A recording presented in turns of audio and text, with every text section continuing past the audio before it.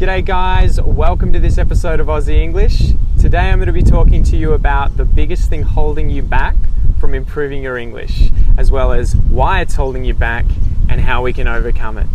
Let's go.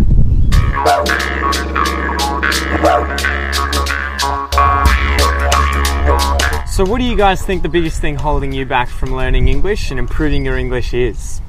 In terms of learning languages, I find the biggest thing holding people back and that holds me back from improving in a language, obviously not English, but other languages like French and Portuguese, is fear of making mistakes, fear of being incorrect, the fear that getting anything less than 100% correct is failure.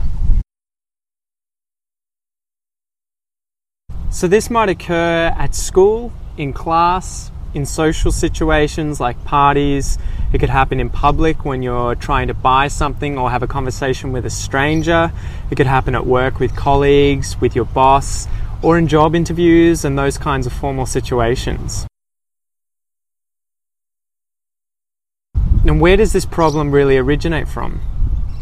For me at least, I think this problem originates from learning a language at high school, learning a language in a class environment where you only get rewarded for being 100% correct. There's no points for being understood. And I don't feel that this really translates to the real world, where you don't get any points in real life for being 100% correct. You don't get any points or any bonus points for being 100% grammatically correct, for using the exact correct article, for using the right verb tense. And what do you guys think you get points for?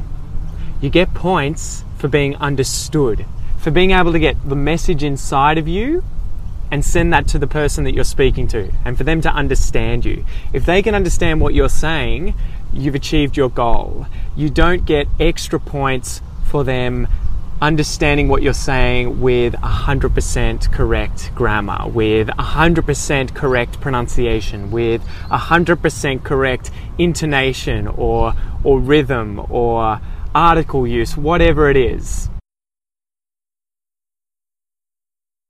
So why does this hold us back, guys? It holds us back for multiple reasons.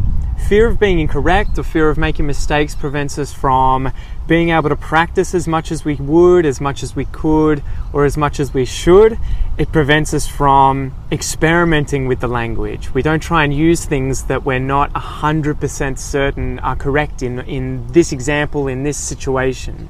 It also prevents us from having more organic and natural interactions with native speakers. So if we can't feel comfortable, if we can't feel confident, if we can't feel at ease, it's a lot harder to have meaningful interactions with native speakers and get the most out of those interactions. So what can you guys do to overcome the fear of being incorrect, the fear of making mistakes? This is really, really simple, guys. Don't aim to be 100% correct. Aim to be understood. So I'm going to say that again. Don't aim to be 100% correct. Aim to be understood. So what do I mean by this, guys? Aiming to only speak or write in English when you know you're going to be 100% correct is like training to run a marathon by reading books and watching YouTube instead of actually running. So it's important to learn things from books and from YouTube, but ultimately, if you want to run a marathon, you need to run. You need to get out there. You may not run very well at first. Maybe you can only run 1 kilometer. Maybe you can only run 5 kilometers, but you can't get to that goal of being able to run whatever it is, 42, 46 kilometers that's in a marathon. I think it's 28 miles, if you don't get out there and practice. And it's exactly the same thing with English, guys. There is not enough in the world that you could read, and there is not enough in the world that you could watch, not enough research you could do, not enough that you could listen to, that you would finally be able to open your mouth and speak English perfectly. The only way for you to improve your English, especially in terms of speaking and writing, but speaking primarily, is to do it, is to get out there and practice it. Just like running a marathon, the only way to get good at running marathons is to run marathons, or is to at least get out on the street and start running and work towards being able to run a marathon. So speaking English is much the same. A lot can be learnt from reading and listening, but to speak and write well, you have to speak and write a lot. To speak and write well, you have to speak and write a lot. So don't let wanting to be 100% grammatically correct paralyze you.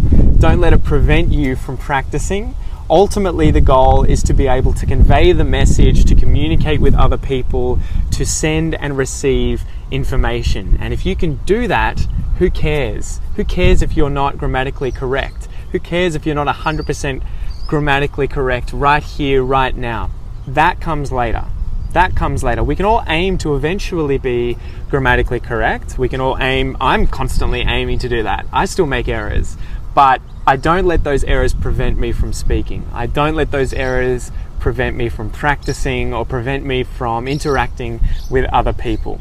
So that's probably one important point that I need to state. It's not that I think that you should never aim to improve your grammar. It's the complete opposite. You should always be aiming to improve your grammar, to be aiming towards being 100% correct, but don't let the fact that you want to eventually be as correct as possible and to speak English as well as possible prevent you from speaking it today, prevent you from speaking it now, prevent you from practicing as much as possible.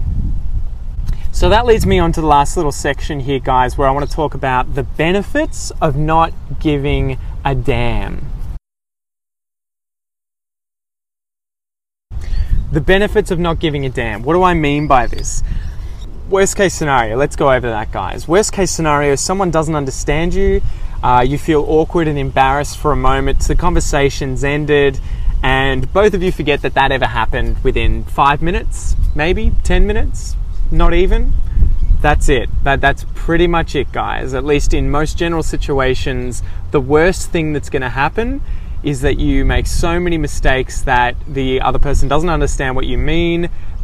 They feel a bit awkward and embarrassed. You feel a bit awkward and embarrassed, and the conversation ends. But what's the best case scenario in not giving a damn? The best case scenario is that you improve your English instantly. You know, every conversation that you have, straight away you make a mistake. Whether or not you actually notice that mistake right then and there, you've had English practice, but if you do notice the mistake, you've just found something you can fix.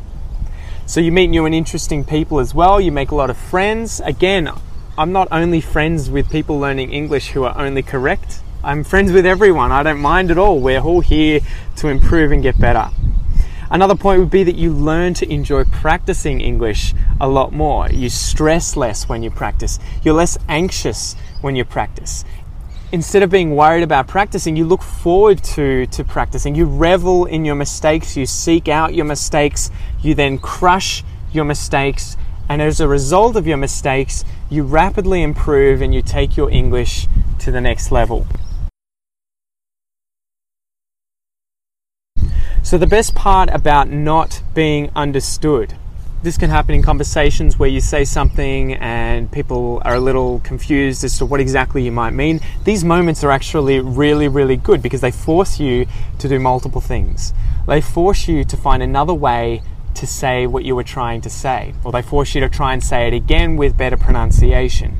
They force you to have to go around that obstacle that just came up. So you have to learn to improvise using your English. And improvisation is what is ultimately going to take your fluency in English right to the top, right to where mine is. I'm improvising right now, guys. And I didn't do that because I read a lot and I watched a lot on YouTube. I did that a lot because I practice a lot. I sit here in front of a camera and I talk a lot. I speak to people. I use English every day. It's a continual process, but I have to do it in order to be good at it. Mistakes will solidify what ends up being the correct grammar or the correct phrasing, the correct words to use. It's going to solidify these in your memory. And I have a really good example of this in French. I used to say all the time, je suis excité. which means, at least in terms of what I thought it meant je suis excité, I am excited. And French speakers are going to laugh here. In French, when I translate exactly I am excited, je suis excité, it means I'm turned on, I'm horny. And this was a mistake that I made a few times. I wanted to, go to the park, or I wanted to go to the movies, and I would say, I'm really excited, I can't wait. In English it's fine, but in French it meant I was really horny. People pulled me up on this. They said, dude, you can't say that. Don't say that unless you mean this, and that's definitely not what you mean in terms of wanting to go to the film, wanting to go to the movies. And it's the kind of thing now that I will never forget. I will never make that same mistake again because of that mistake that I made and being pulled up on it, being corrected, and having that moment. It was really, really good. So it's almost a good reason to go out and look for these kinds of errors that you're going to make, because people will pull you up on them, people will take you aside, and they'll say, actually, don't say that because it means this, or it doesn't make any sense, and say this. And when you have those kinds of interactions, you're a lot more likely to remember not to do that next time. One third thing that sort of leads on from that last point is also that mistakes can be funny, and this was definitely the case when I said je suis excité, when I said I'm horny or I'm turned on instead of I'm excited. This was definitely the case where it was incredibly funny. So making mistakes can often lead to humorous exchanges with other people. You'll all have a laugh and you'll have to better explain what you meant.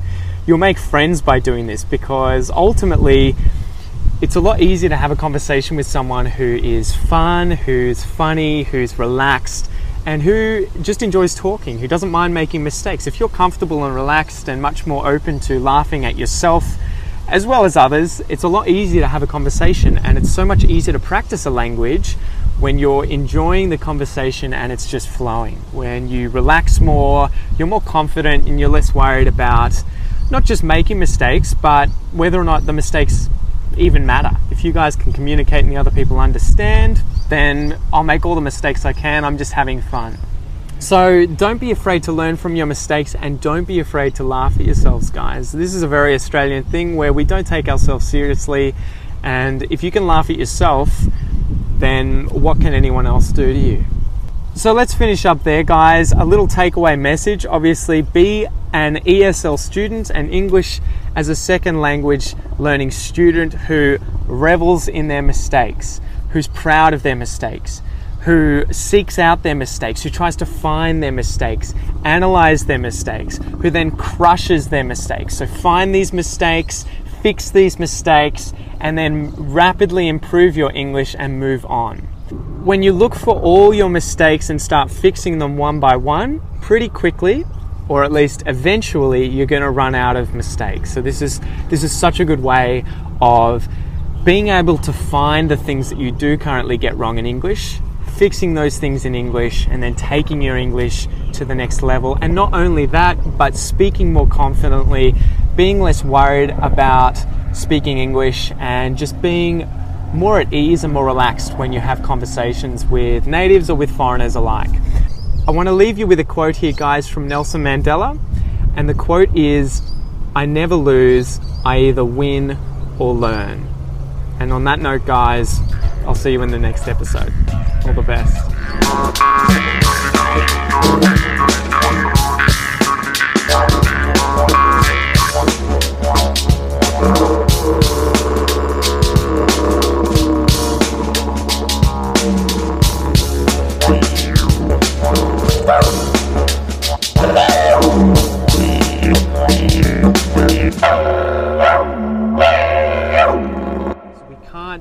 We can't feel relaxed, we can't feel at ease, we can't feel comfortable if we're constantly worried, if we're constantly paranoid about being correct or that we're going to make a mistake.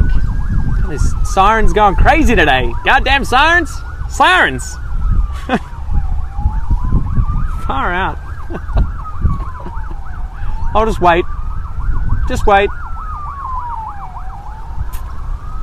Come on. Come on.